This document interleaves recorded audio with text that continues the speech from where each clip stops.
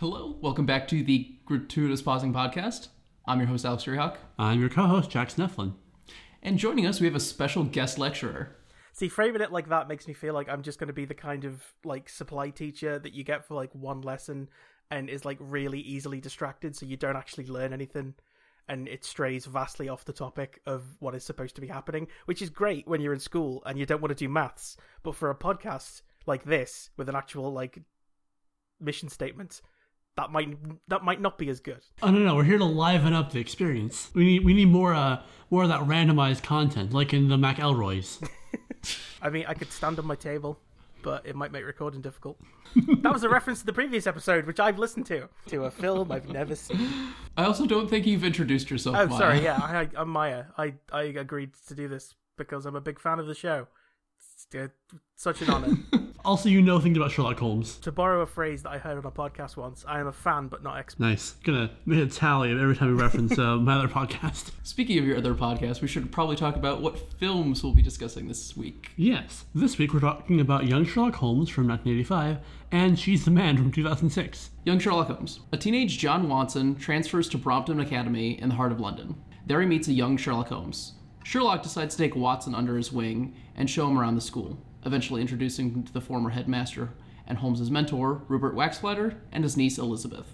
Elsewhere in the city, a number of suspicious deaths have occurred, apparent self-defenestration, and a carriage accident, and have grabbed Holmes' attention, as he suspects foul play. Holmes pesters the local policeman Lestrade, but to no avail. Unfortunately for the young detective, he's soon framed for cheating by a school rival and expelled. Before he leaves campus, Professor Waxflatter stabs himself, becoming the latest victim in a string of apparent suicides. Sherlock decides to stay and solve the mystery to bring justice to Elizabeth and her late uncle, and recruits Watson to help.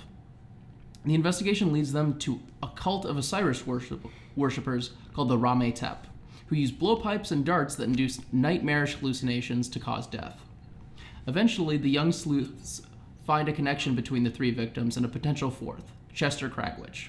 They confront Cragwitch and learn of the group's activities in Egypt and death threats sent to them by a local boy named Etar. No longer useful to the plot, Cragwitch is shot by a dart and attacks Holmes, but Lestrade intervenes, now believing the lad after being exposed to a dart himself. Returning to the school, Holmes realizes that Etar is his fencing coach, Professor Wraith. They arrive to find Elizabeth kidnapped and seek out the cult to rescue her. The two boys are able to incapacitate most of the cult and set fire to the pyramid sanctum, but Wraith escapes with Elizabeth. Watson sabotages his getaway carriage, and the boys rescue Elizabeth, but Wraith confronts them and shoots at Holmes. Elizabeth jumps in the way to save him, but is mortally wounded. Wraith and Holmes fight on the frozen River Thames, and Sherlock bests his former teacher. Wraith sinks below the ice, and Holmes returns to Elizabeth in her final moments. In the following days, Holmes decides to leave Brompton, as there are too many painful memories there. Holmes and Watson bid each other farewell. In a post-credits sequence, Wraith checks into an alpine lodge under the name Moriarty. We were kind of hoping that Hayes would turn out to be Moriarty, and when he wasn't, we were like, oh, okay. And then he was, and we were like, oh, okay. The old Moriarty bait and switch. I remember, like, I first watched this movie when I was a kid, because I think they used to put it on at Christmas, because it's set around Christmas, and it's snowy. Sure. And, like, so the first time I watched it as a kid, and I was, so I watched the whole film, and then I watched the credits, because I still think, there's a sleigh in some snow, things are happening. You see a man checking into a hotel, you only see him from the back, and he signs the guest book, and he signs it Moriarty. And to me, I was thinking, oh, they're setting this up for a sequel. They weren't. Young Sherlock Holmes 2, The Mummy Returns. But yeah, I do remember seeing it for the first time as a kid, and that moment right at the very, like, the stinger at the end, the post-credits scene, probably the first one I ever saw, when he signs in, and he signs as Moriarty, and then it looks up, and it's Wraith. That was, I think that might have been the first time I said a cuss word out loud. Because I was blown away, because I was like, and I remember talking to my family, it's like, but they showed he died, he went in the water. He died, and they were like, well, he obviously survived. And I'm like, how? And they were just like, shut up, drink your milk. It's hard for me to not approach any piece of Sherlock Holmes media from anything other than a vantage point of knowing stuff about Sherlock Holmes. But I really did like, whenever like Holmes and Moriarty have a face-off to the death, it always involves water. Like, there's Sure. There's like an elemental component, to the sense of like nemesis and stuff. there's lots of like little sort of Sherlock Holmesy flourishes. That's obviously it's a writer showing their handiwork. Even when it gets kind of bonkers, you can tell that the creators really either grew up with the books or like had a lot of love for them. The thing that I like watching it now is that there's a disclaimer at the beginning and at the end. Two. There's two. They bookended it with disclaimers. The don't add us nerds. Yeah, which to me makes it seem less affectionate and more like they've been threatened. You just like imagine the editor like putting the film strips together, and they look over, and like Dame Jean Conan Doyle is standing in the corner with a length of lead pipe, just bouncing it on her hand. Like, the Sherlock Holmes fandom is one of the oldest fandoms in existence. I can see why they were very nervous about the fan reaction. And this is like pre-Twitter. There's no social media in 1985. They were scared of angry letters. All the death threats coming over the fax. The way this veers off of the fact that Chris Columbus is involved, who also wrote The Goonies, which came out the same year. The only choice I have is to believe that at some point his writing projects got mixed up. I mean, it does feel very Goonies-ish. It does also feel very like Harry Potter and Sorcerer's Stone-y. I get what kind of headspace he writes in. Yeah, let's go ahead and get into the movie proper. So we actually don't start off with Holmes. We start off with Bobster. Yeah, Bobster. Which isn't a surname I've ever come across in anything. It sounds like the thing your uncle calls you if your name's Robert. I mean, we also have Cragwitch and Wax Oh, the Flatter. Dickensian names. There's a bit where Sherlock is like, tell him his name before he like goes mad, and Watson is trying but can't remember the guy's name because it's too silly. Your name is Craggy Quitch. Your name is. Your name is. What's his name? Cragwitch. Did you know, by the way, that you could stop someone hallucinating by yelling their own name at them like a magic spell? We're following Bobster. He gets hit with one of the darts, and, like, okay, is he gonna drop dead any minute? And he sits down to dinner, and he gets this goose, and then it comes to life. I believe it's a gamecock. Ah, good, the game is a cock. It comes to life in special effects that at first I thought Full Moon Productions produced this. The effects are wild and diverse. I want you to, like, this scene at the beginning with the gamecock where, like, it sprouts a head that looks like a Skeksis and starts attacking him. I want you to imagine watching that as, like, a 5-year-old. That's, like, in terms of, like, time to traumatization of audience, like, for me, it's up there with the beginning of Ghostbusters, with the ghost in the library, and he goes, where? Which also shit me up as a kid. I'm struggling to remember any other film that begins with a man being attacked by his dinner. There's a lot of weird, interesting effects going on. This is actually the first film to use CGI in it. The Stained Glass Knight, actually produced by Pixar while they were still under Lucasfilm. Yeah, it looks brilliant, by the way. It looks like a bad guy in a PlayStation 1 era Castlevania game. Oh yeah, but it totally fits. Like, it doesn't look out of place. It has aged surprisingly well. The effects for the hallucinations really work because they're obviously not trying to be realistic. Mm-hmm. Also, when you mentioned the fact that Chris Columbus also wrote The Goonies, and it feels like these two movies are kind of dovetailed together, I just want to point out he also wrote Gremlins, and there are gremlins in this movie. Yep. This is the Chris Columbus cinema. I'm glad we're never supposed to think the effects are real. We're not trying to figure out what's going on with them. We give it, this is like a hallucinogenic poison or whatever, and it's the characters who we can watch react to it, which is easier than being like, wait, are they doing an actual supernatural thing in a Sherlock Holmes story? Because they are hallucinations, they don't have to be, like, wonderfully true to life, because they're they're supposed to be, like, intentionally disorienting. I think Sherlock's is the most interesting. His dad is attacking him. Yeah! And there's some dialogue in there that makes it seem like Sherlock exposed his dad's affair to his mother. You know, when you sort of imagine what kind of child Sherlock Holmes was, he probably was the sort of child who was into everything and had very little perception of consequence. Honestly, that's kind of my headcanon for any given Sherlock. Is it like, this happened, or some variant of this, whatever, like the context or situation. I'd be really interested to see, like, Sherlock's first case is exposing his father's affair. We start off with those murders. Then we get into, like, Watson and Holmes proper. And all of the schoolboy antics, I think, totally fit within what I would expect from a young Sherlock Holmes film. And the initial investigation into the murders also. As soon as you start incorporating all of the Osiris cult, things, again, start to veer more towards Goonies or Indiana Jones, since Spielberg is involved in this. It basically is almost a shot-for-shot remake of Temple of Doom at time, where the characters are looking out over a cult as some cultish music plays, and they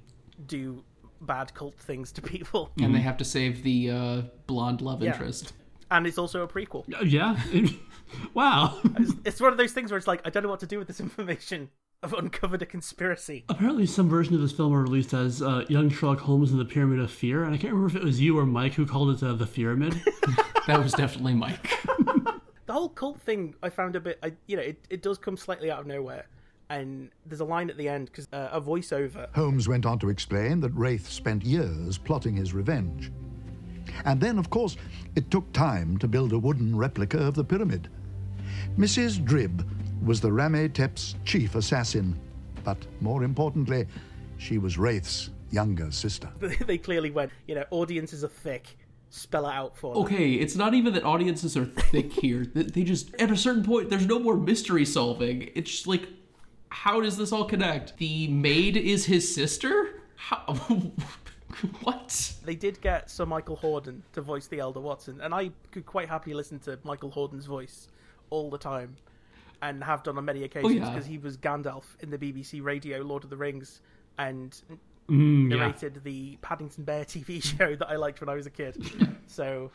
Yeah, I don't think the acting on the narration is bad. I just think using it to fix the problems with the story is bad. There are a few times where the narration is just Michael Hordern going, and then Holmes told me this, which, you could have had the characters do that. Maybe it was, a runtime thing, which, to be fair, does happen a lot in Sherlock Holmes stories, where, a lot of Sherlock Holmes stories aren't even, the adventure, it's, debriefing. Holmes will just go off and then come back and be like, I solved it, Watson, here's how it happened, and Watson will just write it down. It wasn't, wildly outside of the remit of Sherlock Holmes. It just doesn't make for a good movie. I do have a theory, though. Storytelling Watson now, 40 years later, is, hyping it up a bit, because at the time he was a scared kid, so everything seemed bigger. In reality, it was, just 7 dudes in a living room or whatever. Yeah, if the cult was more like the Golden Dawn, which would fit perfectly with Victorian England, I'd be more okay with it. But this is, full-on Temple of Doom. I do like the idea of the Rame-Tep cult being, 5 blokes in a room over a pub. This is the thing that got me. It mentions at the end that, the cult was, they filled out the ranks with a lot of the sort of the poor and the homeless. Which, I understand to a degree. They are the kind of people who'll slip through the cracks, but it's you're looking at the setup they've got, it's no, some of these people are, peers. It's sort of the Batman problem where you could easily fix homelessness, but instead you decided to do very elaborate costumes and interior decorating instead of actually just giving people homes. Even to this day, it is incredibly funny to see Anthony Higgins, who plays Wraith/Atar/Moriarty, in, a full Hollywood imagining of an Anubis priest garb, while also wearing a starched Victorian collar. It's an incredibly good look. The actors are doing an okay job in this. Yeah, I honestly don't have any problems with the acting, with the exception of how overwrought Wraith's death scene is. It's in the traditions of Victorian melodrama. Anthony Higgins, who played Wraith, who we find out at the end is Moriarty, he also played Sherlock Holmes in a made-for-TV movie that was a backdoor pilot called 1994 Baker Street, Sherlock Holmes Returns, which is about Sherlock Holmes cryogenically freezing himself and being unfrozen in 1993 in San Francisco. Amazing. And as far as I'm aware, that makes him one of only 2 actors who have played both Holmes and Moriarty on film. The other being Richard Roxburgh, who played Holmes in a Hound of the Baskervilles TV movie for the BBC and was also Moriarty in The League of Extraordinary Gentlemen, which you've talked about on this show, which means that I can mention. Everything is connected. Wax Splatter played Watson at some point? Yes. And both David Burke and Edward Hardwicke guested on that. And also, I found out in researching for this that in 1982, Granada Television made a Young Sherlock Holmes miniseries, and the guy who played Sherlock Holmes in that was Guy Henry, who you might have seen he's in this film series. It's a bit niche. I've got the name written down. Star Wars. He plays Grand Moff Tarkin in Rogue One, who was played by Peter Cushing, who played Sherlock Holmes opposite Nigel Stock, who played Wax Flatter in this movie. Hang on. I need scissors. I'm running out of string for the conspiracy board. God. I do want to talk about the actor who's playing the young Sherlock Holmes. He has the very prominent physicality that a lot of Holmes actors have. It's difficult to find a young actor who has that like prominent nose and facial features.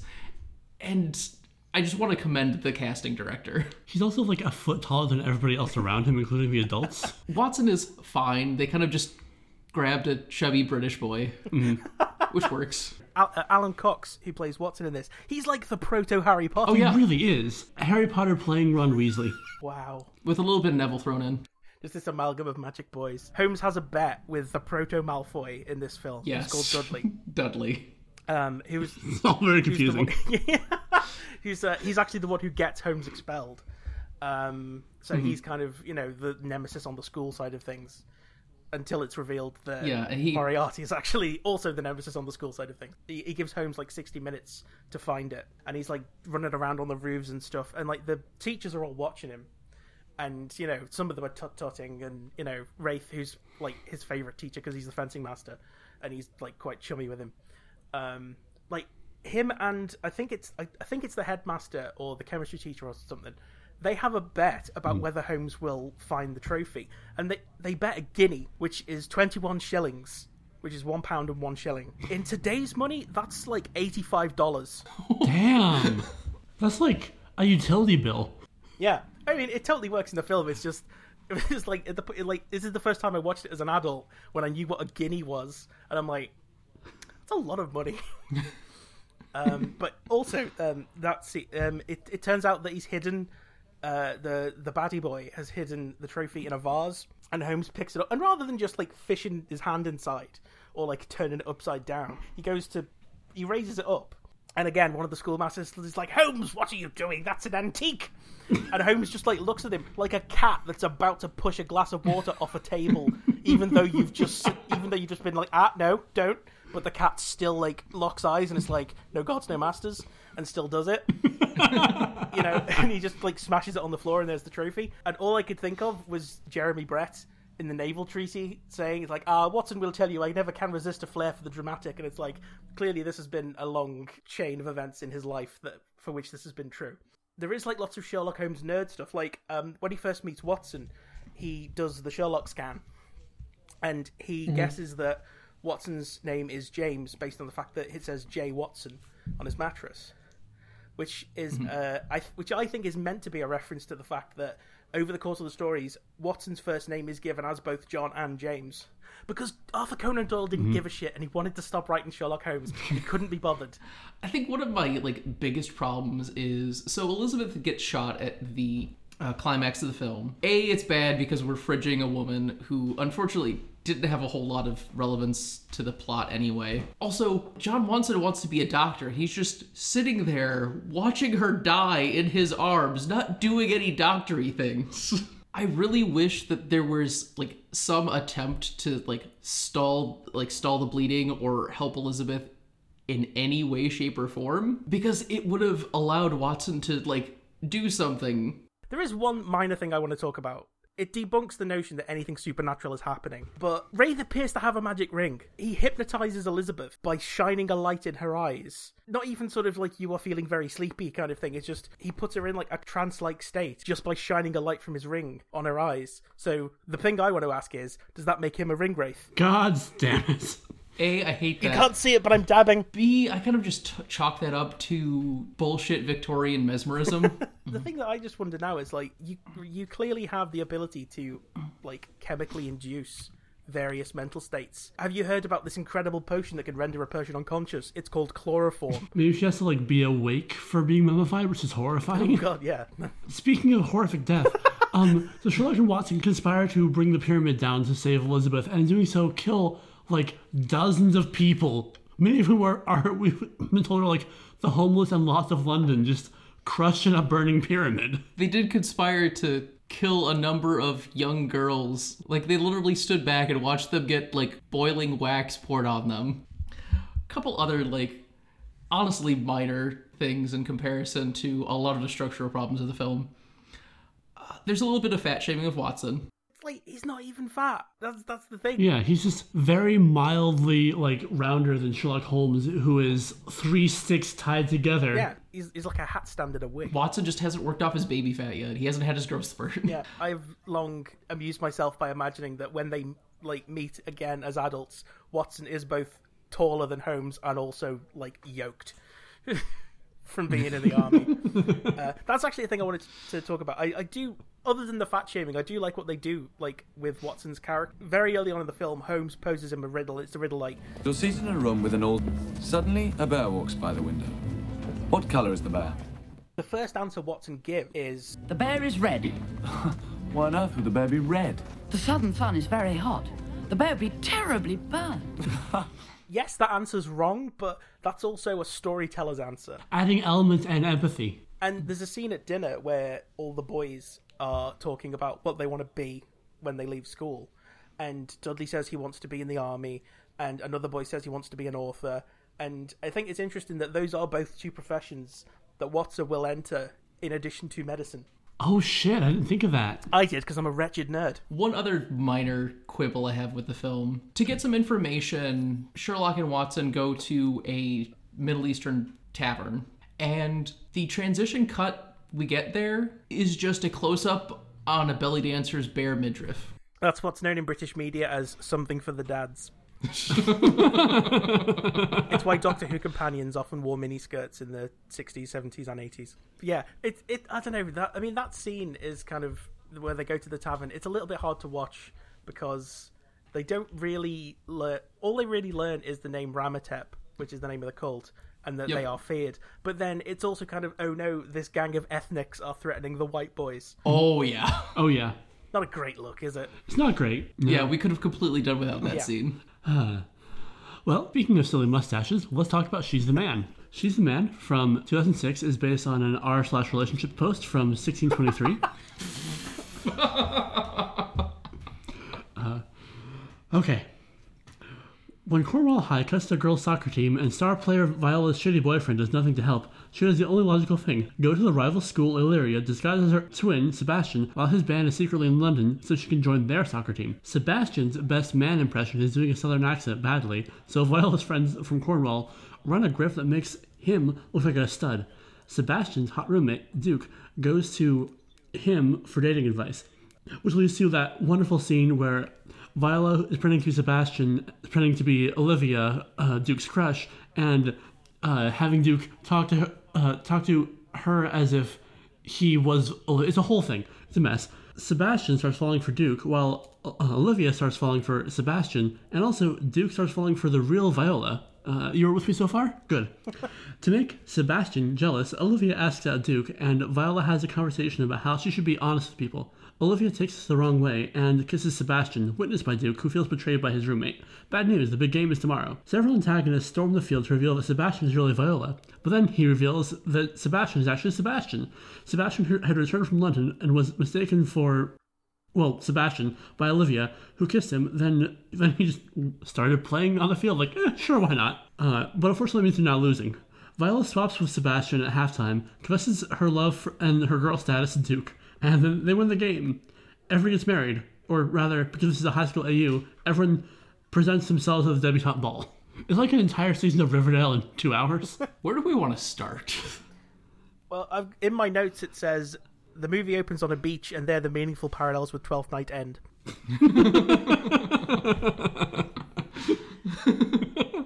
Oh my gosh.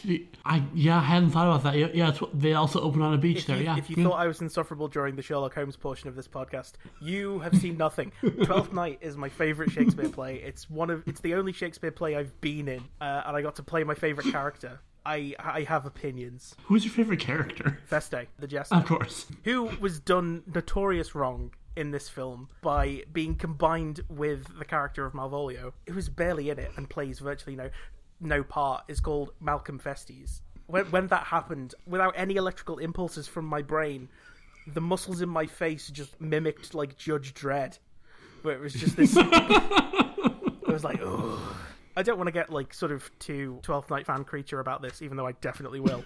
But this to me is a bad adaptation of 12th Night, which isn't even a way that's, you know, you can't really meaningfully look at it that way because it's not trying to be, it's just using the names.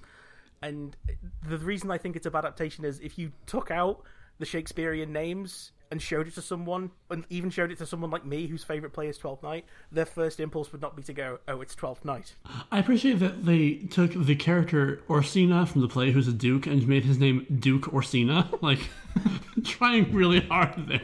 Yeah, who is played by Channing Tatum and spends half the movie without a shirt on.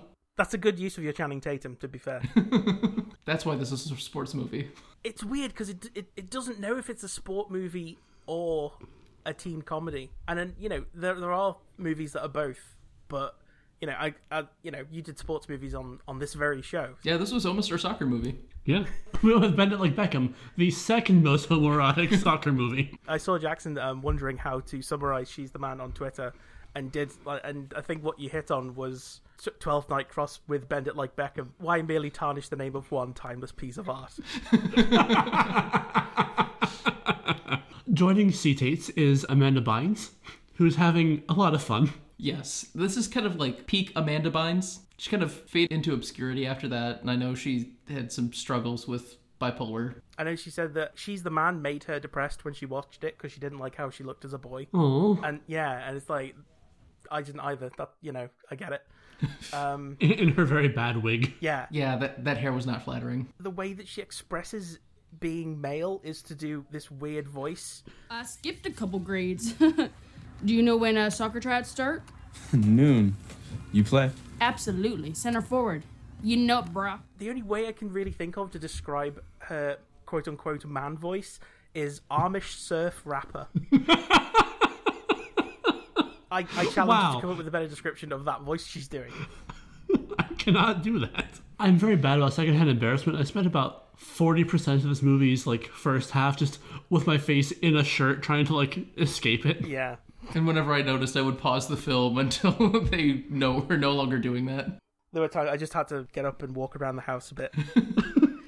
I showed Jackson, there's a bit in my notes that just says, was this written by aliens? The only person in this movie that reads as convincing to me is Vinnie Jones, and that's literally because he's just playing an awful British PE teacher, which I have experience with. I have no experience of American schools, so maybe... Oh no, everyone is dialed up to 11 here. Yeah. Honestly, besides the PE teacher, probably the most believable character is Sebastian. Yeah, he's alarmingly laid back because he just turns up and they're like, you're on the soccer team. And he's like, all right, yeah, sure. It's like, yeah, you've been to a school. You presumably know how this works. How, they don't just look at a random, on the day of the big game against the rival school, they don't just look at a random kid who just got there and go, I like your Moxie kid, put on the shirt that has your name on it. I mean... This isn't Rudy. Sebastian in 12th Night is for me, that's one of the best examples of them transferring traits from a character in the play to this film, because Sebastian turns up in Illyria in the play and meets Olivia, who's fallen in love with Cesario, who is Viola in disguise. And she's like, I love you, let's get married. And he's like, yeah, okay. Sure, lady I just met. Which, so I think they were true to his character in a way that they weren't really. The only other thing I can think of is Viola's stylist friend Paul. His name was Paul Antonio, and he's, in the film, he's coded as gay. And in the play, Antonio is not even coded as gay. He is just very gay. Congratulations, movie. During the everybody's getting married at the end scene, he's sitting next to a guy who's dressed similarly, which is about as much as we get in 2019 in films. That's Andrew. He's been in the whole film. You've seen him many times. He's had lines in this film, and even I, knowing that, I'm like, was it though? Was it the same guy? And he tucks a handkerchief in his top pocket, and I'm like, handkerchief, what's that? What's going on there? What's that mean, movie? Wait, what color is the handkerchief? That'll tell us a lot. Oh dear. For some reason, I've just got a note that says gender makes me tired, which is true, but...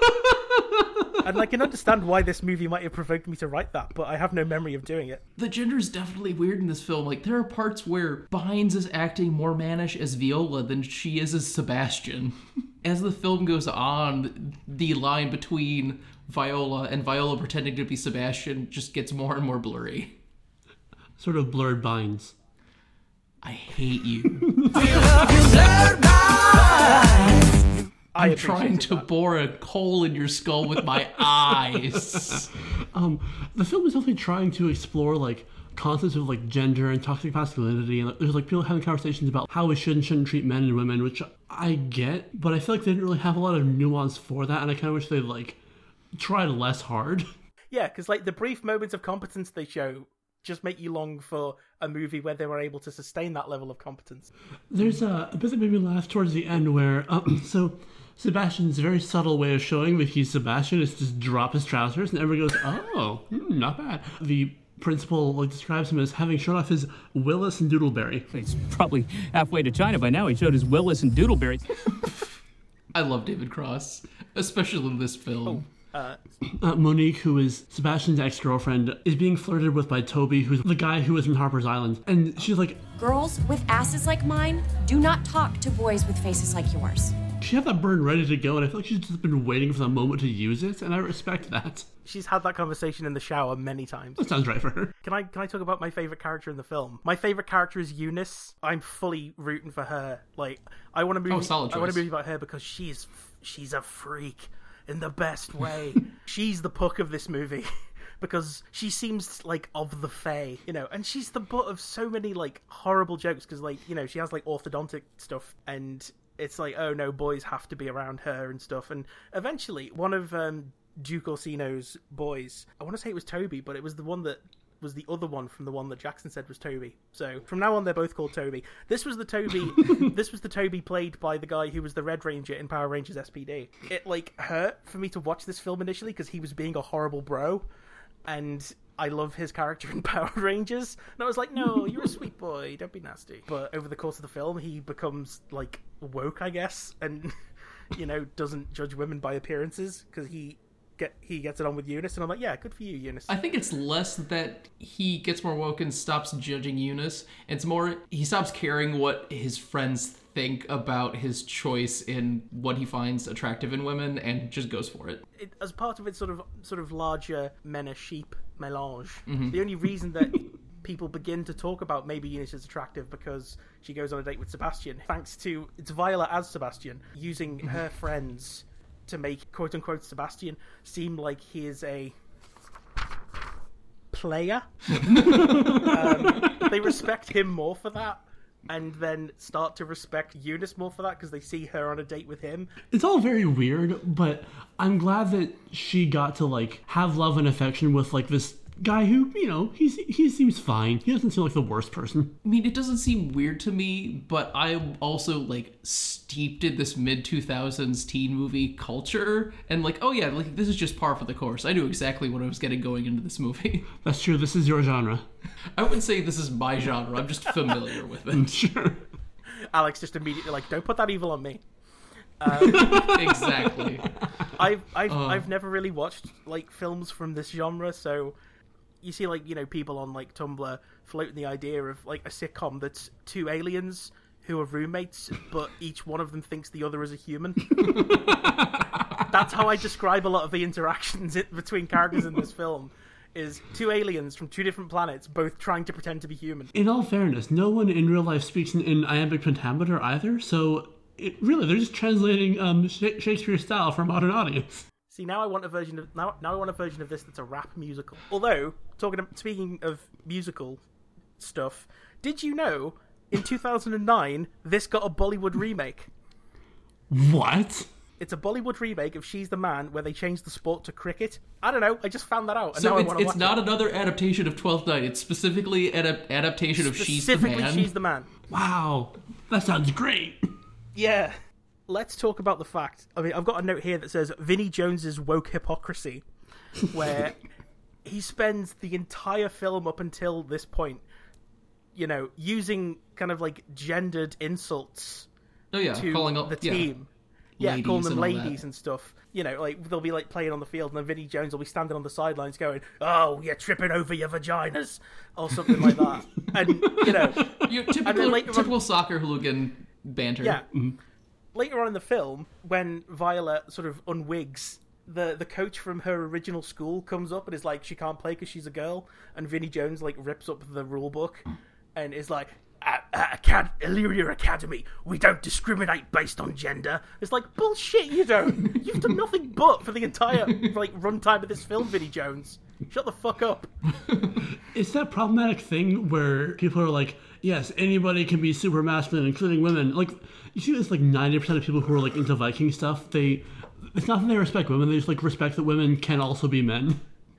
Yeah, and it's never not treated as a joke that Viola as Sebastian might be a dude that has romantic feelings for another man. Right. It's weird how technically straight this all winds up being, despite, Oh, there's the scene between Viola and Olivia, and I just wrote in my notes, "Kiss her, you fool." But they don't, they're cowards.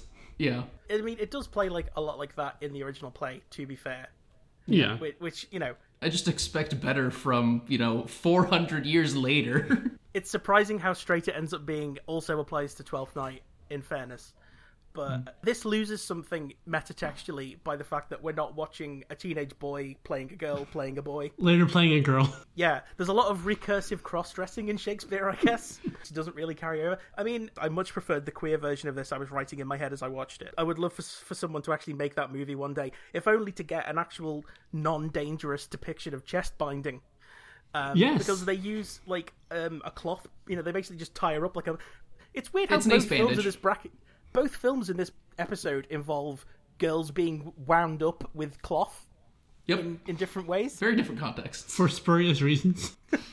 Yeah, and so she's using a cloth bandage binder, and one of the running jokes is she can't use the shower.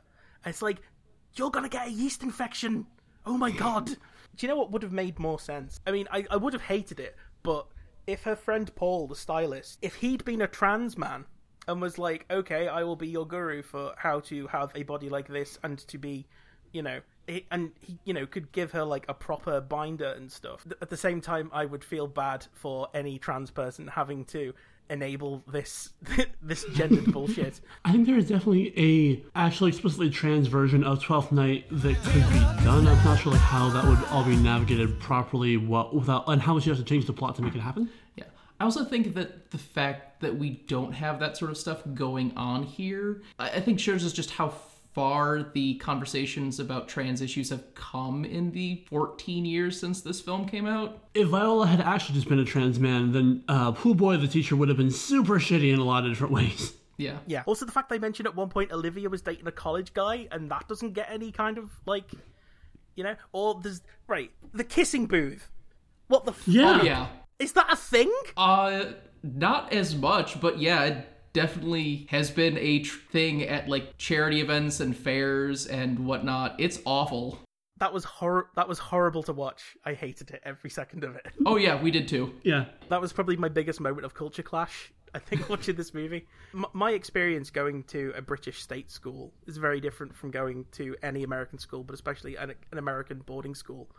And so, a lot of the sort of politics, I guess, of school that I've seen, that I only know from American media, is one of the weirdest things is sports kids being revered and both institutionally and socially, I guess, because my school had sport teams, but the general consensus was you're voluntarily staying behind for extra school.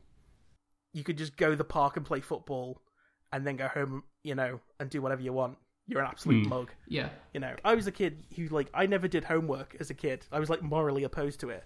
I'm like, oh, yeah. This is my time. So, for me, the idea of boarding school has always been, horrifying. Because it's still weird now to meet people and who talk about their time at school. And it's like, wow, so you're saying school wasn't the foundation for a lifelong of trauma. Interesting. I went through all of my schooling with undiagnosed autism and ADHD and acalculia, so school wasn't very fun for me in a lot of ways. Whenever sort of people reminisce about, they're like, oh, I wish I was back at school, it's like, I would rather be in the sun. That's fair. Getting back onto topic, I want to get into Sebastian and Viola's parents and how awful they are. They're very bad. The worst. Not awful as people necessarily, but definitely awful as parents. They are terrible at it. So the parents are divorced, and so Viola basically tells dad she's staying with mom, tells mom she's staying with dad, so that she can go to this boarding school that she's at. And neither of them knew or checked up on that. When they're at the final soccer game, like, they're sitting together because the principal called them, like, you need to be here. And so they have to sit through both of their children publicly exposing themselves. But by the end of the film, they are going to get back together now.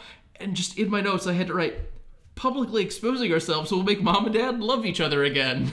We don't get to see much of their dad, but the mum is introduced in the film hectoring Viola with gendered bullshit by, you know, why don't you wear these pretty dresses instead of playing the soccer? And then contemplating dating a teenager. Yeah, what the fuck? Like, I know it's played as a joke, but like for a second she seriously considers it, and I'm like, which is, you know, not a bad reconstruction of the noise that I made when I watched it. She thinks of herself as a fun mom. Oh no, she does. Yep.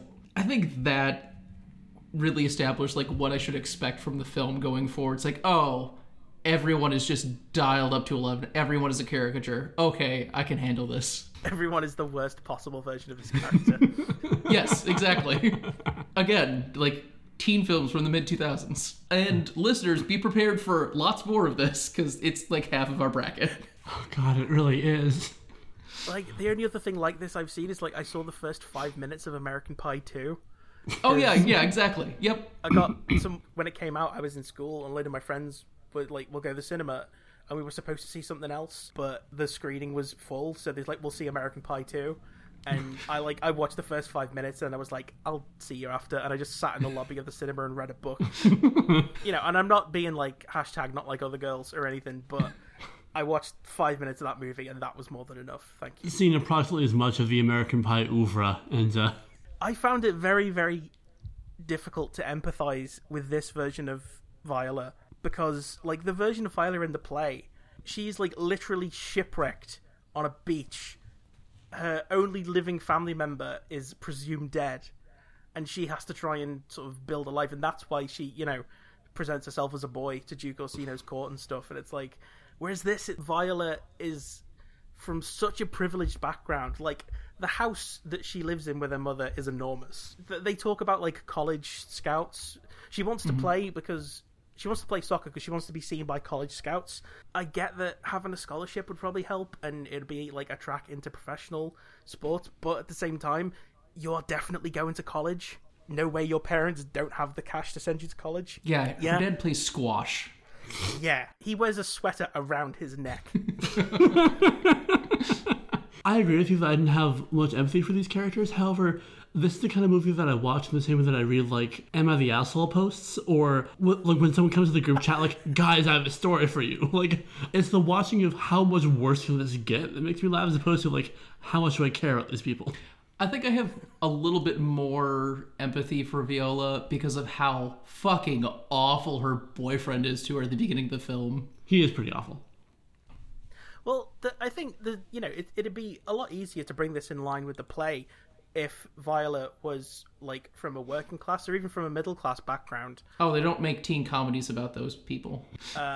Those people. Exactly. Yes, I said it that way for a reason. Teenage comedies about the plebeians? I've never heard such a thing.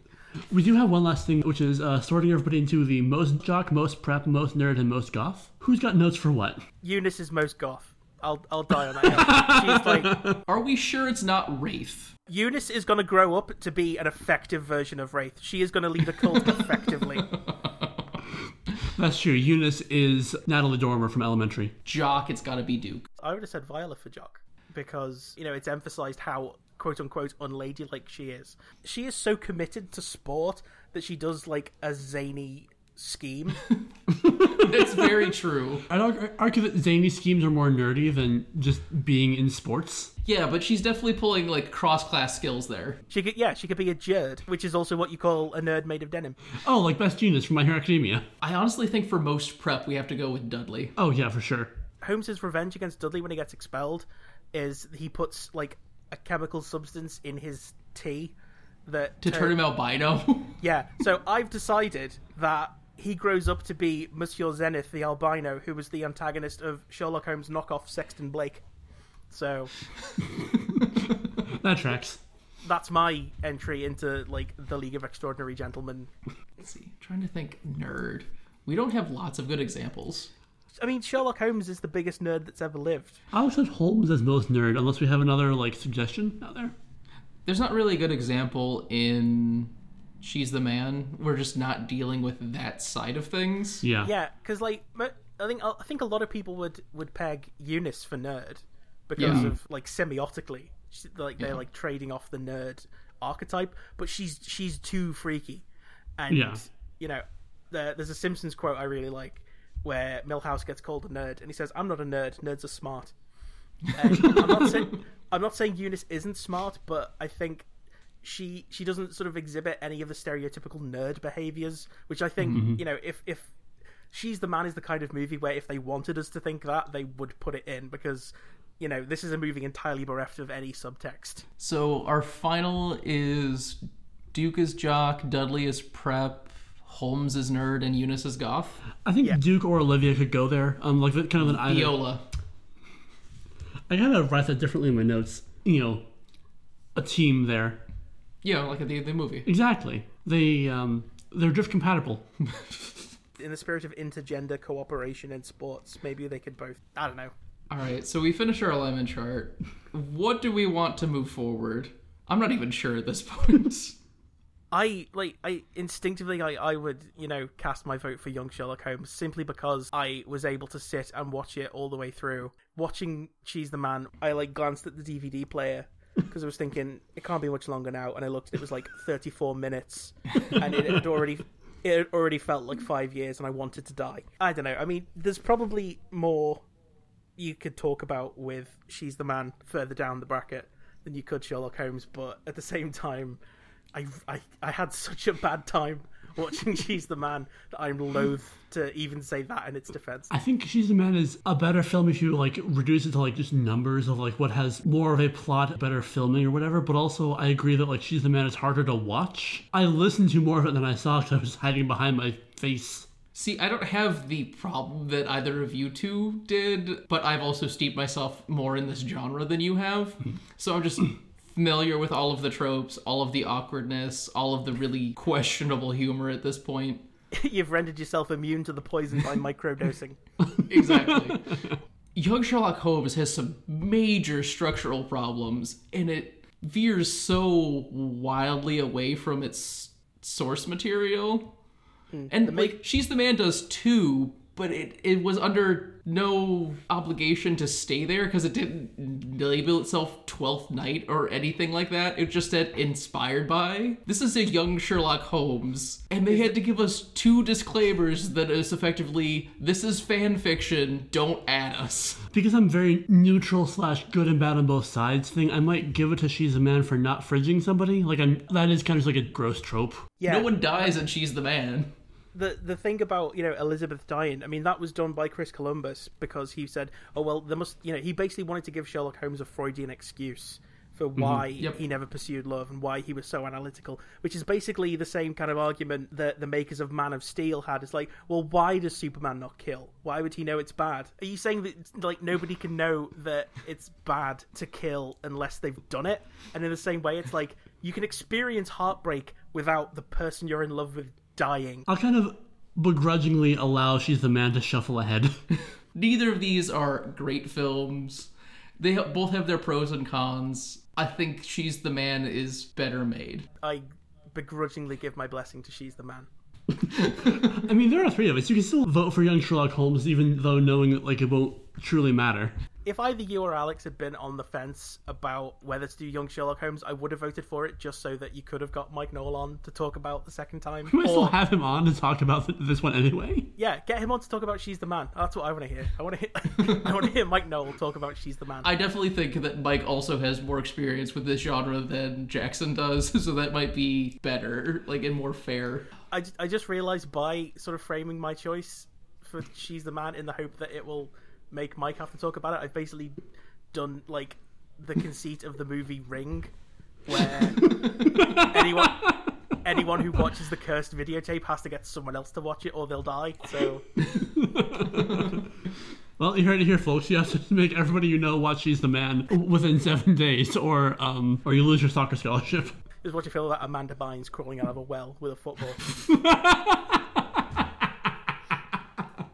Right, But speaking of 7 days from now, what's coming up next week? So next week, we have Finding Forrester and Wild Child. I've never heard of either of those. And you may have heard of Finding Forrester, or at least part of it, because it spawned the "You're the man now, dog" meme. You're the man now, dog! And that's all. Yes. Its sole claim to... Pretty much. It has Sean Connery in it, and it's not popular at all. But until then, Maya, where can people find more of you? I actively make it difficult for people to find more of me because I'm like an antisocial goblin. But I do my own podcasts. I do 2 podcasts. One's called The Wreckers, which I do with my friend Christy, where we recommend bits of media to each other and then sort of come back and discuss what we find. And it leads to some like genuinely wild stuff where like we'll be discussing, you know, a critically acclaimed New York Times best-selling fantasy novel series and like a Canadian cartoon from the 80s about raccoons that no one's heard of in the same episode. We're actually breaking up the stuff that we talk about for like going forward because of the dissonance. And I also do a show with my friends Erica and Umar called the Knackered Robots Podcast, which is ostensibly about Transformers toys, but is also generally like plastic robots in general. And that is probably the most sort of gremlin-y thing that I make. So like the episode titles are usually like a sex pun based on a particular Transformer. So if you want your money back, I understand, but I also want to know who you pay. It's a podcast, so it's free. I also do a show occasionally called Sherlocktober, which I talk about Sherlock Holmes for the month of October, and I didn't do it this year because I had a squishy brain, and I'm trying to edit stuff like that, so that's going to be out sometime in the year. And one of those is me and Mike playing a Sherlock Holmes game book, like choose your own adventure type thing. I've heard stories of that recording session. Thank you very much for appearing. Make sure to follow us on your podcasting app of choice, Twitter and Facebook. Until then, this has been the Gratuitous Pausing Podcast. Thanks for tuning in. We're rare to meet thy go.